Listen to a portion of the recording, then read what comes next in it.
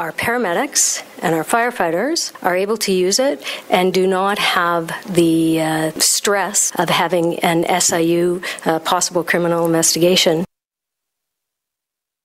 That was Sylvia Jones, the Minister of Community Safety and Correctional Services, announcing in the legislature that police will no longer be held responsible if somebody dies or is seriously injured while they're administering naloxone in trying to save that individual's life from an opioid overdose, which seems to make just common sense. But the fact that this had to be something implemented by the progressive conservative government of Doug Ford, having eliminated this requirement that the SIU be engaged. I'm just curious now what that does for the police. Right there, the frontline workers or first responders and how they feel about this development. Mike McCormack is the president of the Toronto Police Association, and he's joined the Oakley Show at Global News Radio 640 Toronto. Mike, good to have you back. Good afternoon. Thanks for having me on, John. Always a pleasure. So you happy for the latest installment here from the government as to changing the regulation? Yeah, I mean, John, the government, this new government came in and made it very clear that they had a commitment to public safety and to make sure that police officers, other first responders could do their jobs. And this is a really good strategic move. I mean, we're there, as a police officer who's responded to people who are in crisis and need, we're there to provide assistance. And I think that, this makes total sense. Like when we're there, whether it's to give CPR or to provide naloxone, it makes sense that the SIU wouldn't be triggered. We're there as first responders. And oftentimes, we're the first one on scene when dealing with people. And a police officer should not hesitate or have any second thoughts about providing that assistance. Did it come up as an issue ever with the officers maybe expressing anxiety for what could happen in the event that somebody died as they were trying to save their lives?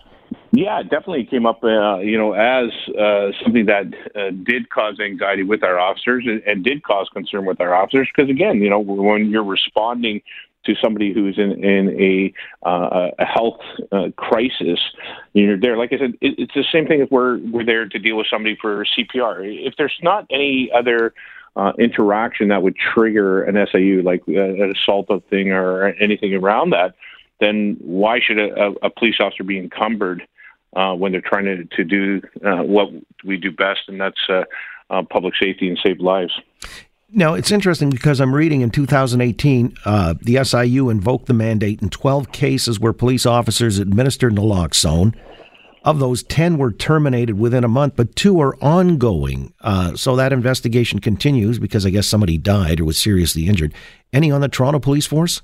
Yeah, again, none that we have ongoing right now, and we didn't have any in the Toronto area. But, the thing is, to your point, John, is that, why are we wasting SIU resources in that when this is what we're looking at? Again, police officers providing a first aid and again, saving lives.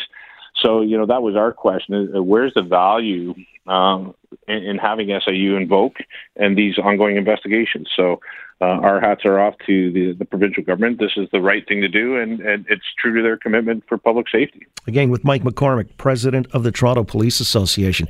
I just want to get back onto that beat of the first responders and their responsibilities or duties and the placement or the predicament that it places them in, because we had the story out of California and the shooting in that country western bar in Thousand Oaks, and how the police had encountered this individual back in April, and a mental health care worker, I guess, could not have him committed.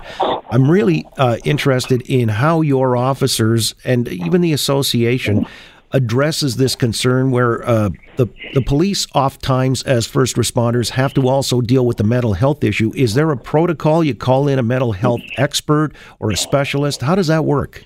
Yeah, I mean, John, we have teams throughout the city that respond to people in crisis, and that's a police officer and a registered nurse, somebody who has a skill set in dealing with people who are in crisis and mental health issues, and they're available throughout the city. But they're not always available all the time. So often police officers are responding and dealing with people who are in crisis. And, speaking firsthand, it's always been a challenge for us to do that. But I can tell you that the infrastructure that we have now around that and having these teams has made a huge difference. But, that's always been a challenge for us in policing, to deal with people in crisis. And, John, when we're showing up, oftentimes we are showing up due to the person's behavior. And what I mean by that is that there's violence involved, there's weapons involved, and you have to make sure you're in a safe area to deal with that. So it's great to have the people who are helping us when people are in crisis, but we also have to deal with the safety issues from a policing perspective. Yeah, see, I can't recall off the top of my head, but did the protocol change after the investigation into the Sammy Yatim killing? No, we've had these units for years, and again, working in the downtown core for most of my career, it was great to have them, and continues to be something that we expanded. But after the team, we also do extensive training on how to deal with people who are in crisis. So it's a challenge, and it's an evolving piece that we do in policing, but. Dealing with people who are in crisis is definitely, like I said, one of the biggest challenges we have in policing. Do you have the resources to address it adequately? As you pointed out earlier, sometimes, you will show up and there's not an emergency crisis worker there or, a mental health crisis worker available. What's the situation with resources? Yeah, again, I don't want to be beating the drum of the resource issue. We are under-resourced across the board. So, yeah, we don't always have the resources, but I can tell you, our training in Toronto is second to none.